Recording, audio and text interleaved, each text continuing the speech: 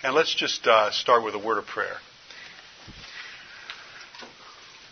Father, thank you so much for the privilege of being here together, hearing good teaching from your word and being with people who love you and desire to honor you with their lives. I just pray that you would be our instructor, Lord, in this time. Pray that you would apply to our hearts lessons that we can use to serve you and to honor you, and that would be our motivation. Thank you again for this time. In Jesus' name, amen.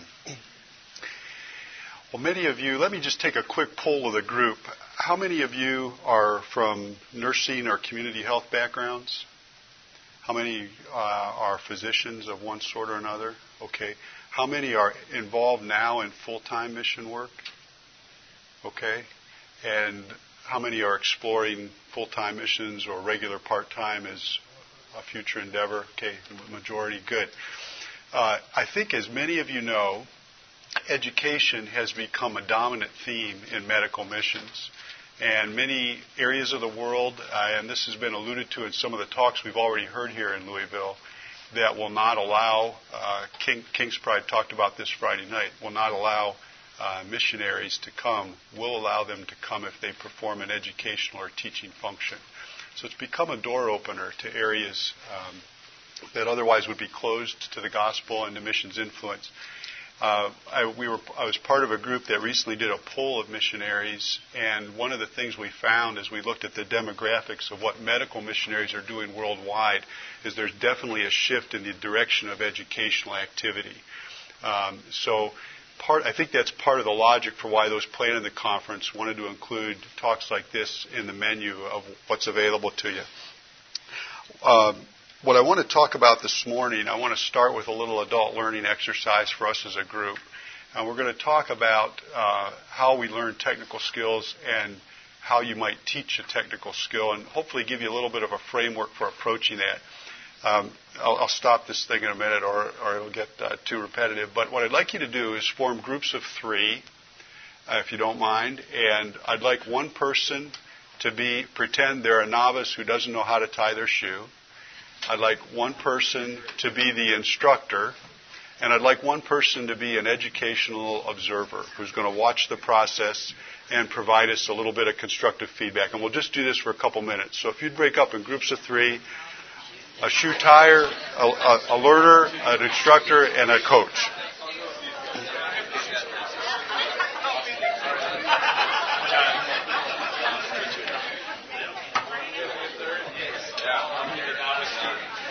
Thank you very much. Okay, I'll pass it around some more.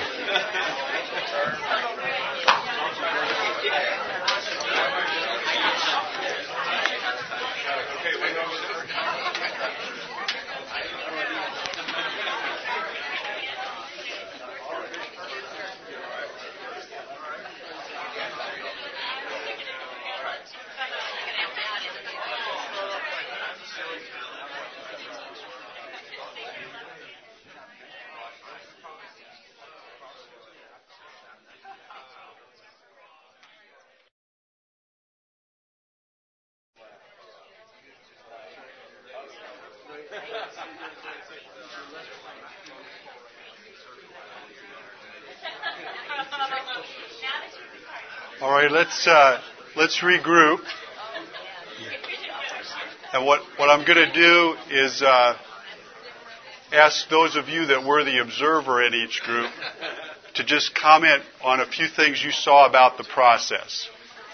So, anybody who was the observer, what did you observe about the process of teaching the novice how to tie their shoe? Anybody? Go ahead. The teacher tried to actually demonstrate with them and do it together, which I thought was very good. Okay, so one point that was made is the teacher tried to demonstrate and do it in synchrony with or together with the student. Great point. That was one learning tool that came out of it. What else did you observe? Yes, Bob. Our instructor tried to explain what you should do first without demonstrating it. Explain it first. Very good. She was getting ready to make a demonstration after that. So in a deliberate way, she tried to give you the sort of the mental model of what you were going to do before trying to engage in the task. Very important. Very important with a word picture. You should be up here teaching, okay? That's really good, okay? What else? Any other observations? Those are great ones. Doing it with them, giving them a mental model before you engage in the task. What else? Yes? Give the goal of why the purpose is Oh, my goodness. What a great thing to know. So, and we'll get to this later in the talk, but that's a key feature, if you've heard the term before, of andragogy, the way adults learn, as opposed to pedagogy, the way kids learn. It's got to be relevant. If it has no relevance, we don't want to learn it. So, great point. Anything else? We noticed that the past knowledge that we each have, we have all three different ways of tying our shoes. Oh, excellent. So there may be variable ways of accomplishing the task, and part of the teaching process probably for that group was to sort out which one you were going to use and why. Great point. You guys could give this talk. Anything else? Anybody notice that they want to share? Our yes? instructor refreshed himself on how to tie the shoe first. Oh. This is and we'll come to this a little later in the talk. There's a very important reason we need to do that if we're going to teach. Great point. All right. Well, thanks for engaging in that. By the way, I don't have a handout, but I am happy to share this PowerPoint with anybody that wants it. This passed around a little bit early on before we got started. If you put your email on here, I'll send you the PowerPoint. And I'll leave it up here at the end, too, but you're welcome to do that. Great. Well, this is one summary. Some of you may have seen this before of what happens when we learn a new task. And if you've ever tried to teach a kid to drive, you've lived through this in ways you probably would prefer to remember. We go from unconscious incompetence, we don't know what we don't know, to conscious incompetence. We become aware of the things we aren't yet able to do. To conscious competence, if we think about it, we can accomplish it. And ultimately to unconscious competence, we can do it automatically without thinking about it. That's the level of expertise or proficiency. The trouble with being an educator is we've got to become consciously incompetent. If we don't do what you were just talking about, if we don't rehearse again something that's automatic for us and break it down so that we can teach it to somebody else, we will be ineffective as an educator. And again, in line with your principle, they've done studies of this. And if you look at people who have reached automated function, at experts, and that's usually who's being asked to teach, somebody who's demonstrated expertise with a skill, about 80% of what they do, they don't think about it anymore. And if you ask them to explain it and they're not already in the mode you were talking about of how do I teach this to somebody else and deconstructing the task to make it accessible, about half of what they tell you they do, why they do it, they'll be wrong. So it's really important that we think about that if we're going to teach others skills. I want to do three things in this talk. I want to give you, and for some of you, a lot of this will be review. For some of you, it might be new. But I want to talk a little bit about learning theory and how it can inform us about how to teach a skill well. Then I want to talk a little bit about simulation as a specific category that we can use in helping someone develop technical skills. You could use it for non-technical skills as well, for team dynamics, for communication skill. But a simulated environment is something to briefly consider. And then I want to talk a little bit about some of the literature on expertise and virtuoso performance and how we go to the next step when we're trying to help someone build their skills. If we talk about educational theory, sometimes this is a boring part of a talk like this. We don't like to talk about theory very much. We want to kind of get down to what do we do, how do we act, how do we use the knowledge. But theory is important in assisting our comprehension. So the reason I want to go through some of these things is, at least for me, when I first learned some of these concepts, it really helped me sort of mentally get a grid on which I was going to hang different aspects of my teaching. And I like this Yogi Berra quote, in theory there's no difference between theory and practice, but in practice there is. Theory only goes so far. It's typical yogiism. Much of what we do, and many of you have seen this before, in training people in medical skills comes from the work of Kopta, which was based on non-medical work by Fitz and Posner. And he basically said that our skill development falls into three phases. And it was interesting, as you shared your comments, you did a great job in your example, of painting the cognitive picture before you delved into trying to learn the task, which he would say is excellent learning theory. But basically, the learner has to go through three things. They have to first have a mental construct of what it is they're supposed to do. And he called that the cognitive phase. And you can do that through reading, through listening, through observing. In this day and age, you can pull up a video of almost anything you want to learn on YouTube or somewhere else, and you can see a model. It may not be a good model. You may learn the wrong thing if you're not careful about where you get your sources from, but you can get a model. Then you go through a so-called integrative phase where you do a lot of practice. This would apply to riding a bike. It would apply to driving a car. It applies to medical and surgical skills. And through deliberate practice, you start to be able to accomplish the task initially in kind of a stumbling way. You have to think about what you're doing. You have to compartmentalize the task if there's multiple elements. I saw some of you doing that as you try to tie the shoe. Here's how you make the first loop. Here's how you loop the part of the string you're going to wrap around. But it doesn't start out being very fluid, but it becomes more fluid as you engage in deliberate practice. And then ultimately it becomes automatic so that you can accomplish the task without even thinking about it. You've all had this experience with driving home from work. There are days, I bet, you end up in your garage and you really don't remember thinking about one thing you did. It's become automated for you. So that's the end point. Now, a couple things to learn about observation and building the cognitive model. The more complex the task you're trying to teach, the more time you ought to spend on this. So your model, if you're truly dealing with a novice, it was the right thing to do to spend some time on this. And the more complex the task, the more time the learner's going to need.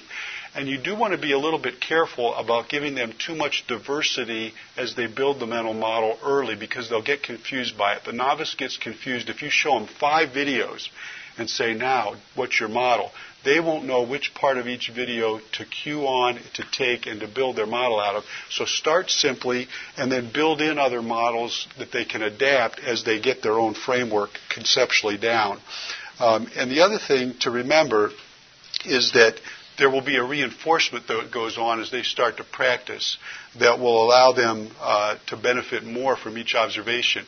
And I learned this as a surgery resident when I was trying to learn new tasks. If I was failing at something, one of the best things for me to do was to stop pushing my attending to let me do it and to watch him or her do it, because now I was cued in to what I wasn't doing well, and I'd watch how they did it, and then I could learn better.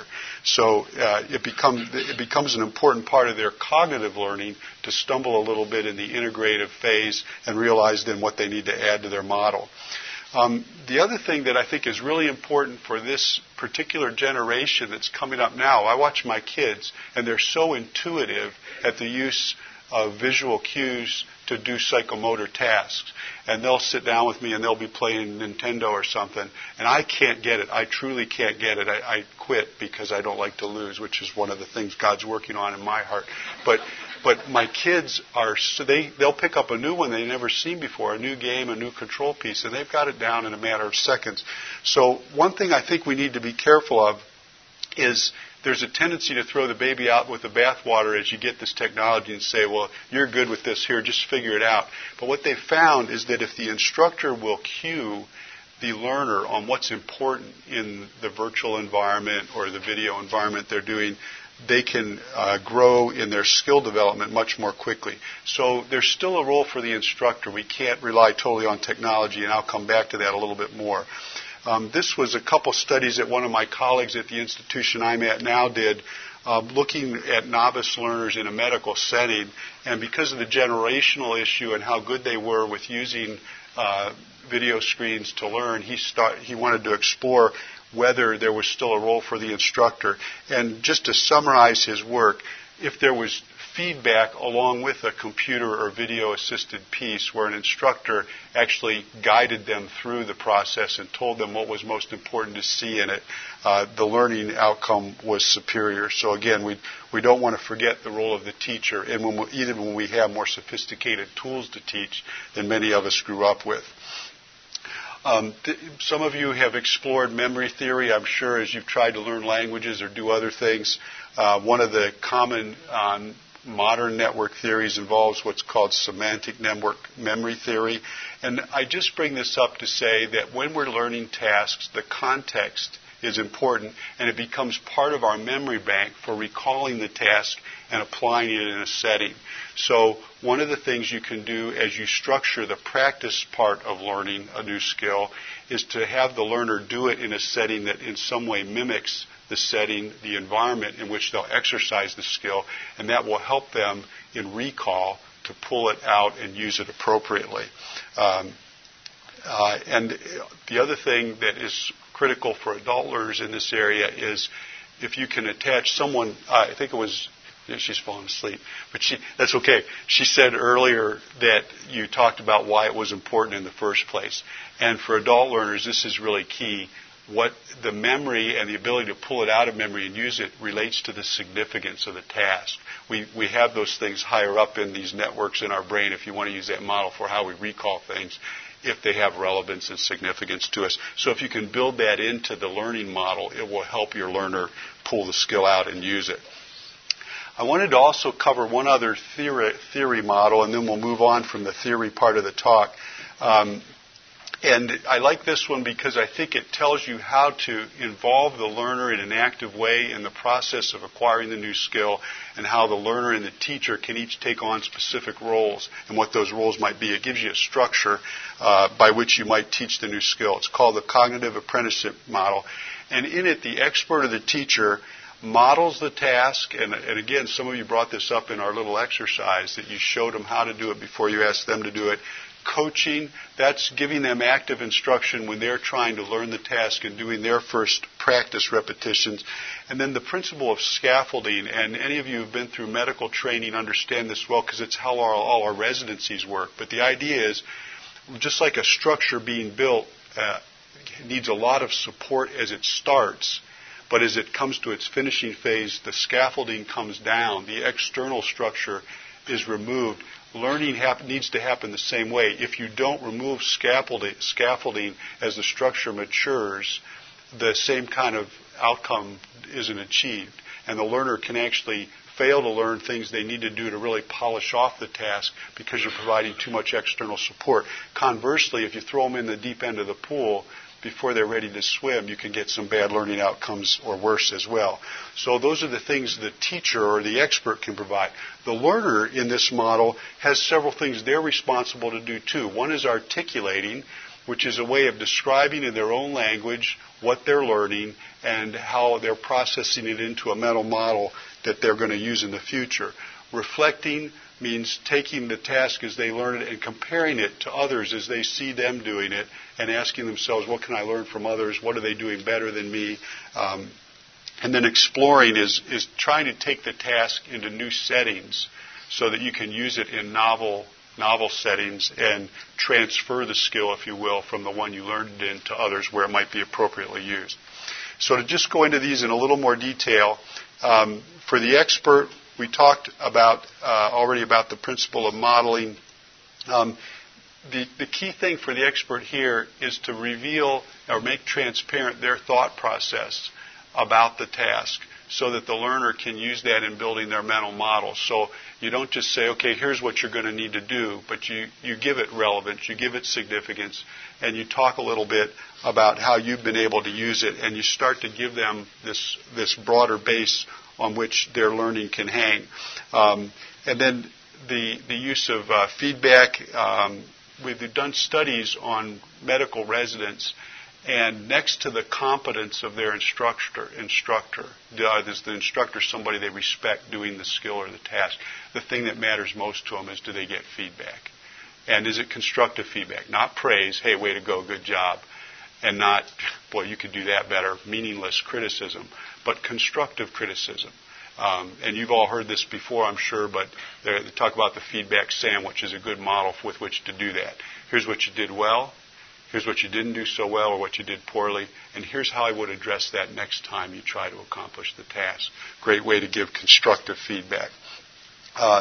And then we talked about scaffolding already, but basically the instructor has to consciously give them more independence as their experience and capability grow.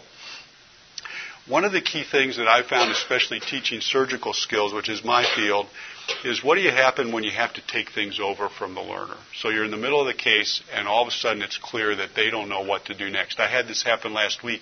I was operating with a chief resident. They got into bleeding on a gallbladder case, and they didn't know what to do. And so I took their hand and quickly did it, and then I stepped back and said, okay, now, here's why we did that, and here's why that was the right thing to do, and how you would then do something else if that didn't work. And we used it as a learning opportunity.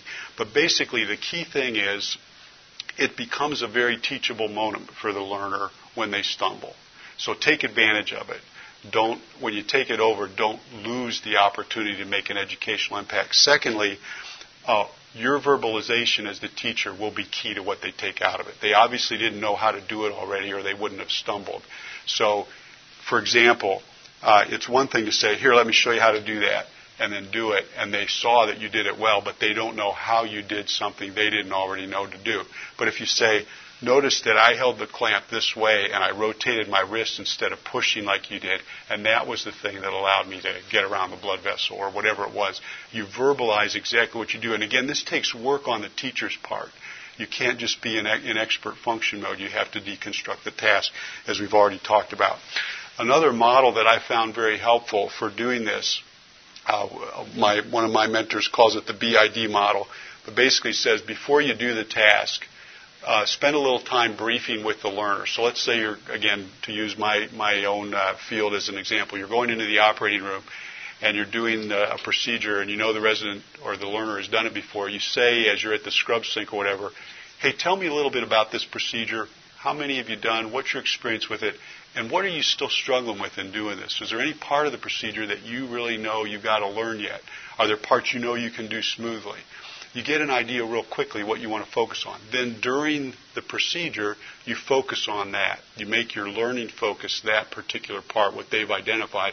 And at the end, you do a debriefing in proximate or immediate fashion, not 3 days later. Hey, you remember that case we did? I wanted to tell you. But right away afterwards, before you leave the room ideally, you say, hey, you know what? Here's what I saw you do today that I think is progress for you. Way to go. Here's what I'd do next time to maybe even be a little more smooth. And then we can move on. That's a good model to help you accomplish those basic tasks.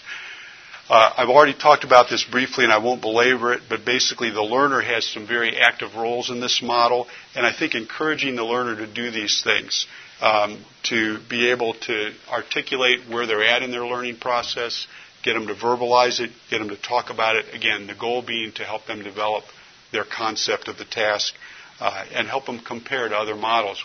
Video is a wonderful tool, again, in this area, because they feel they've got some expertise down. You can say, hey, here's a really good video that I found on this procedure or this task. Take it and run with it and compare it to what you're doing and come back to me and tell me what things you see them doing that you're not doing yet, how we might adapt that into your development. All right, enough on theory. Any comments anybody wants to make about learning theory? I just wanted to give you that because for me, a light bulb went on when I first heard some of these things. I realized why some of the things I'd encountered in my own education have become dysfunctions for me and why I could do a better job if I thought through some of these things. Yes, go ahead. So I'm a surgery resident as well, so this is like my daily life. It's where you live. And I asked one of my attendings the other day, I was like, hey, can you tell me what goes through your head while you're doing this procedure or a certain part? And he's like, you just do it. And so, like, because he's at that unconscious competence, right. How do you get your attendings or the person who you're trying to learn from to realize that they need to take a step back? Right. That's a complicated question because there's a social dynamic there too. And what I've learned from missionaries is this social dynamic is even harder in the context in which they work because there's often paternalistic and other elements of the culture they have to be very careful of. Some of them they'll try to go in with all these teaching ideas into a cross-cultural setting and find that nobody will respond when they throw out questions because there's such a respect for the professor figure and people don't want to ask questions. They feel like they're challenging. So you probably don't deal with it to the extent they do, but you do deal with some of that in the context you're bringing up this problem in. What I would recommend you do is next time you do that task, pin the attending down ahead of time. Your attending obviously hasn't heard this talk and or hasn't thought maybe about these things and how he can be or she can be a better instructor. And these were things I learned the hard way by making similar comments to what your attending did. But I think if you say to them at the start, I have trouble doing this part of the task. I can see that you do it fluently. Would you do it today? I'm not even going to ask you to let me do it, but would you please talk out loud while you're doing it about exactly what you're doing? And then what I would also do is I would make mental notes in your mind, how they hold their hands, what instrument they use, what pace they do things at. People have done studies on judgment, for example, and they found that people are identified as having superior judgment and technical skill in surgery specifically by their colleagues. If you break down what they do differently than everybody else, they know when to slow down in a procedure. That's the main translatable feature of judgment, is they know when to slow down instead of rush into a situation where harm is quickly at hand. So watch when they slow down, watch the pace of their movements, make your own little mental notes, and then ask them to debrief with you afterwards. And just say, I noticed that you did this. Can you talk to me about that? And you may be able to draw out of them. And one time when I was a resident, I saw an attending who was a great teacher but had become discouraged by all the pressures of modern medicine. I saw him reborn almost as a teacher when some residents did this with him. They started going to him and asking him to help because they knew he had skills. And it was a transforming event for him late in his career. So I think you can play an active role. It's a great question. Trick that I've used as attending, I'm a fourth-year OB resident. Attendings appreciate it when you dictate something for them, right? So I've asked them something, how would you dictate exactly what you did? And so sometimes that's, I want to, do a good dictation. How would you dictate exactly what you just did? Sometimes them having to describe it in a dictation sense, you get an idea exactly what they're doing instead of just do it. It's a wonderful idea. A trick around it. Because that's their structured way of verbalizing, even if they're not used to telling you how they do it. Another way you could do that is to say, would you mind if I listen to you while you do your dictation on this case? Yep. Great thought. I'd like to add, too, 20 years in the OR, with students precepting, new hires coming in, asking that surgeon, we got this new nurse team member or tech. Can you tell them, go through your procedure, what you're doing, why you're doing it, how they can best assist you at the field when you're scrubbed in or when they're circulating? What is the crucial and critical point of the case and what they need to? And I had early on doctor resident say, that's great. And I recognized that early enough in my 20 years that this is something that I incorporate. We're a multidisciplinary team, anesthesia. Find out who that surgeon, who they trust, what nurse, what tech, what anesthesiologist, and say, how does he do this? And get them on your side, too. And it's helped, because it's such a, beautiful environment that we work in the OR, and that trust is needed. Those are wonderful points. And I would have to say that some of the best teachers I have had in skill development have been the OR nurses and technical support staff. They've made me a better surgeon and a better teacher through when they're active like that. You got to trust them. So that's right. That's right. And after you leave the room, can you just walk back in?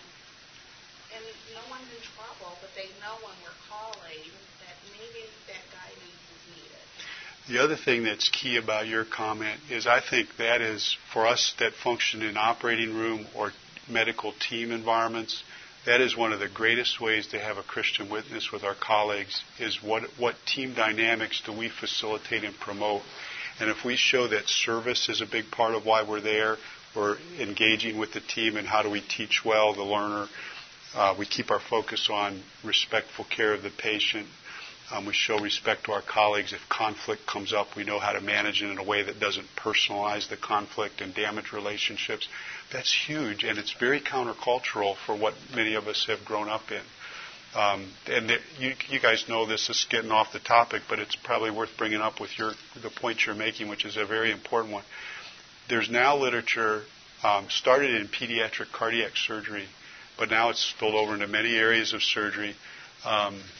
that shows that patient outcomes are linked to these team dynamics. Not just does everybody leave the room feeling happy and do you retain the nurse or the doctor in the job 2 years later. The patient's outcome is impacted by these things. So I've started to use that with my hospital when we get into problems with physician discipline. We'll take the focus off your bad behavior and we'll say, you know what, we got a patient care issue. And everybody rallies around that. Now, how can we make sure our patient care outcomes are better? It'll involve better team dynamics. Here's how you can be better at your team dynamic skill. So it's a really good point. Thank you. Yes? Sorry, will you address these teaching techniques cross-culturally later, or is this... I wish I had the skill to do that well. I've learned from missionaries, and others of you may want to comment on her question because it's a really important one. The biggest challenge I've heard back from them is when they're functioning in a culture that has extremely high respect for elder figures or senior figures. It's hard for them to promote sort of the open give and take environment that these theories would lend themselves to. And they've talked about saying to their learners, will you give me your thoughts about this? Or how would you critique what I just did? And nobody will say anything because of fear that they'll be violating a respect that they want to honor. Dave Thompson, I don't know if any of you have heard him or talked to him. Dave's been educating residents in Gabon for 15 years now. And some of the African cultures, this is definitely an element. He'd be a great person to ask that question to. I think what they would say is they try to work within the context they are and look for safe ways to build confidence. And with time, the residents have come out of some of those molds and started to interact with them in ways that lend themselves to these theories. I think the other thing I always think about when I think about those questions, and again, I don't feel like I have the answers and haven't myself spent enough time in those contexts to have the insight, but it seems to me biblically that the gospel had a great way of adapting to elements of people's cultures and showing respect for them, and it was one of the enduring features of the gospel, not evil features, not features that were destructive or harmful, but features that were part of a culture showing respect for that and honor for that as a way of showing compassion and love and humility. Maybe that's the thing that it's best illustrated. I've heard many stories from missionaries where their sensitivity to those issues, instead of, hey, I've got a bunch of new answers, listen to me, was really how they gained credibility with the people they were working with. So, Bob, you've been overseas a lot. Any couple things. We are so free to give away our knowledge. And in many cultures in Africa, if you know something that somebody else doesn't know, that's your one way of getting ahead, because unemployment is such a huge deal. So if you know something that somebody else doesn't know, you guard that with everything you have and don't disperse it. And we in our culture, we love to teach people and train them. But we've had this happen over and over. So to get your residents to be willing to share with the guys down the line perhaps might be an issue. And I think you just have to model that. I think the other thing is when you have a bad outcome, we are still struggling with this big time in Africa and Togo. How do you approach somebody to encourage them and help them get through something that had a bad outcome? Because to write up an incident report is just like shooting them in the head. They just take it so badly. And we're really struggling trying to figure out how do you gently, I'd say, we need to change this without making them feel just totally annihilated.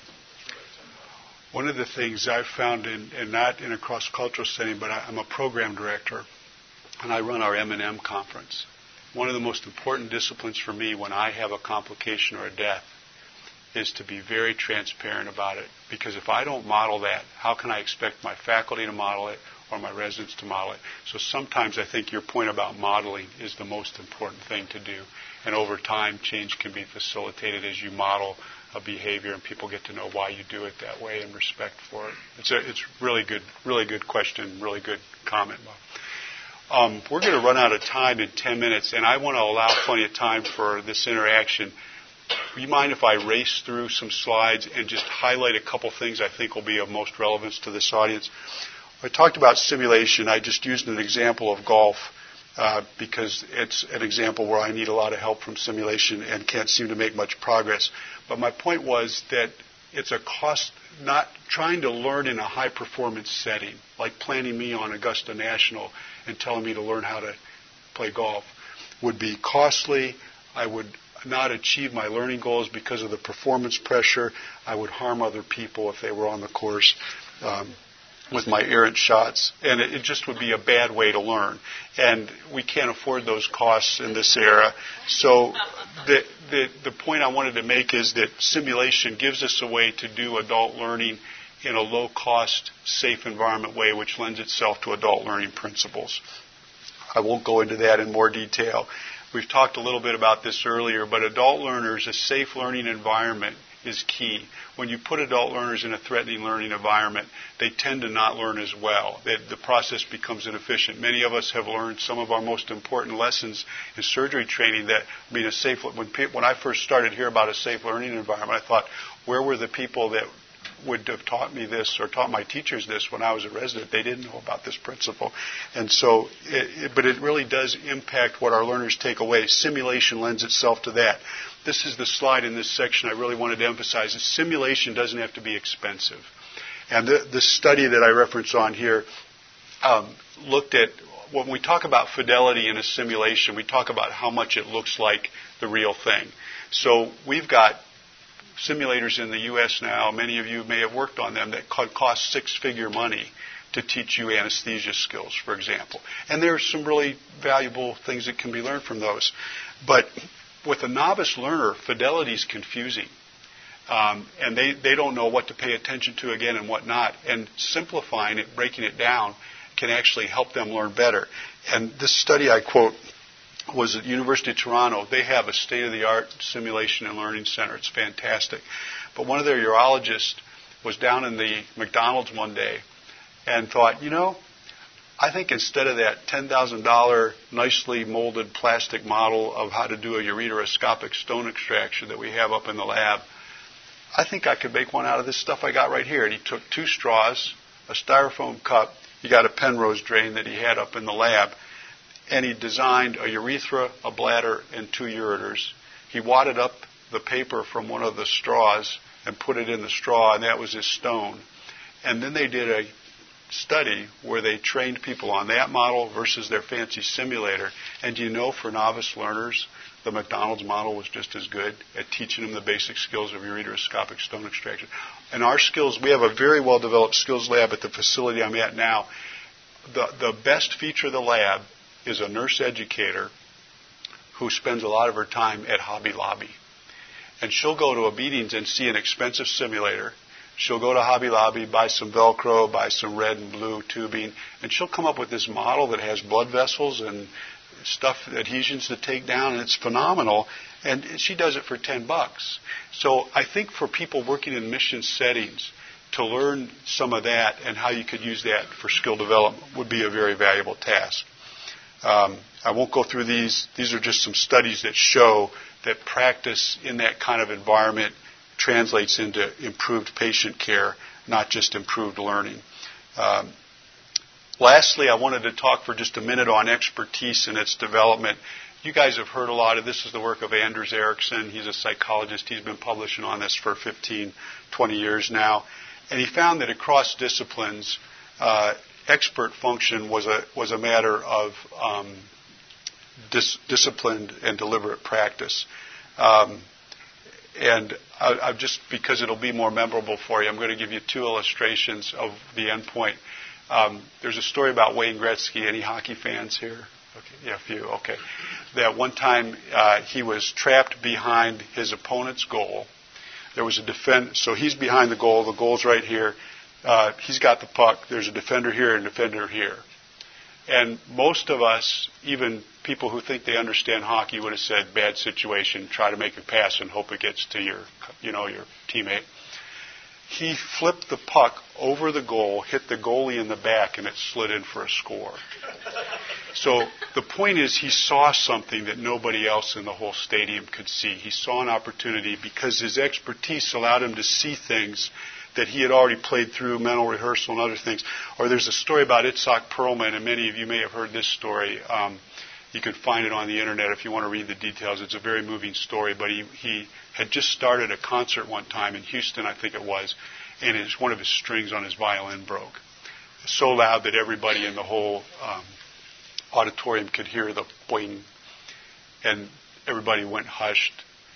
And he looked at the concertmaster who had stopped and just nodded to start again. And he improvised the entire piece on the remaining 3 strings. And at the end, the audience, applauded, and there was this hush. And then he gently said to the audience, he said, sometimes the role of the artist is to find out what you can do with what you have, not what you wanted, or something to that effect. So the point I wanted to make was that getting to the point of expertise means helping the learner start to see creative solutions to scenarios they haven't encountered before. And that only comes about through deliberate practice. Practice is best done, I'll just quickly run through this, in the morning for not more than 4 hours. And the learner has to be able to really focus on it. So we try to tell our residents, you got to turn off your pager when you go into the skills lab, because it's not the same learning effect if they don't get to do that. And the most wonderful thing, I think, that's come out of Erickson's work, which it goes across disciplines, is that deliberate practice rather than innate ability is what ultimately predicts expert function. That ought to be a great encouragement to all of us, because not many of us are born with a lot of innate ability. At least I would not say I was. The other thing is, when you practice, how you practice is important. So if you're learning a multiple step task, if you just repeat like step 1, step 1, step 1, step 1, and step 2, step 2, step 2, you're not reconstructing the mental model each time you do it. So randomly having to do the different parts of the task will help you retain it better. So that's another tool you can use in teaching. And that says more of the same thing. And I'm not going to spend more time on that because we're about out. So what are the things I would like you to remember from this talk? Educational theory can give us a structure for how to teach better, and it's worth spending a little time on if you've not already encountered this and incorporated into what you do to help you be a better student and also a better teacher. Simulation can be a powerful tool, and there are low-cost ways to do it, and it allows practice, which is the key part of the second phase of learning, the integrative phase that we talked about, allows you to accomplish that task and that phase safely for your patient, safely for you as a learner. And finally, that practice is more important than anything else in bringing you to the point of expertise. So there's hope for all of us. I put a few references on here, and again, if that piece of paper is going around, if you put your email on it, I will send you this whole talk. Or if you come up and just give me your email address at the end if you didn't see the paper. I will make sure you get it if you're interested. Any other questions or comments? Yes, Edith. A lot of people here are interested in working in resource poor areas. How can you teach creativity to deal with what you encounter in resource poor areas? Teaching creativity in resource poor areas. Teaching people who are interested in working in resource poor areas. I mean, you know that you have more resources here, limited resources overseas when you go and work. Yeah. How do you teach the people who are here going overseas to work and to be creative? How do you teach them creativity? Right. It's an excellent question. Dr. Agama is at the institution I'm at now in Springfield, and he spends a lot of time in Ghana, where he's from, and that's his dad sitting next to him there. And they founded a ministry there that does a lot of wonderful health care for the people there. I think two things I would say, and then I'd welcome comments from others of you that have spent more time in such settings than I. I think developing humility of character is really important. That may not sound like it rhymes with creativity, but I think one of the things that keeps you from being creative is to go in feeling like I've got the way to do it, and I need to teach others how to do it my way, instead of I need to learn to adapt the skills I've been given to the environment I'm going to try to use them in. I think that's an important part of freeing up your mind and your heart to be creative. I think the second thing that's ideal is if you can spend time learning in that setting, it's very helpful. PACS, many of you are familiar with PACS, Pan-African Academy of Christian Surgeons. That's their whole training model, is train the residents in the type of institutions where they're going to be practicing, rather than send them to the West to get training and fall in love with the creature comforts we're seduced by and not want to go back and learn technology and other means of care that they're not going to be able to have or apply in the settings where they're going to go. And I think that's a great way of helping them from the learning all the way up, learn how to use those skills. The other thing I found is just networking helps a lot. When we go overseas and do the CME conferences for missionary docs in Kenya and Thailand that I've been privileged to be involved with, we'll give state-of-the-art talks on Western medicine, and then they will often come and say, oh, you know what, we figured out a way to do that with the stuff we have, and it works really well. And sometimes we go back to our institutions and say, you know, we could save a lot of money. Well, the vac dressing is a good example. You guys all know about vac dressings. It's a whole industry in the United States now. But, you know, it's a sponge and a suction tube. And I know missionaries that have lots of vacs going on. Bob, you could probably comment. So I think that's part of it, too, to listen to people in those settings. That's a great question. You know, other questions or comments? We're out of time, and I don't want you to miss. One comment I always, wherever I go, I just walk into their supply rooms, look around and see what they actually have, because then you know what you have to work with. And lots of times the light will come out in the middle of a case, and you say, oh, yeah, we have this. I could use that instead. So it's good to just have a mental picture of what's available. That's a great thought. You guys have all thought about this before. One of the passages of Scripture I love is where God calls Moses for a variety of reasons, but the part of the story I really love is when Moses is throwing up his objections about what he can't do, and God says, what's that in your hand? And then teaches him and you know, that rod plays a pretty important role in subsequent years. But I think that's the question God often asks us when we're put into settings we don't know what to do. What's that in your hand? And then watch what I can do with it if you'll offer it to me. So I think that's where the rubber meets the road on some of those issues. Thank you for your attention. If anybody has other questions, I'll be happy to talk with you more.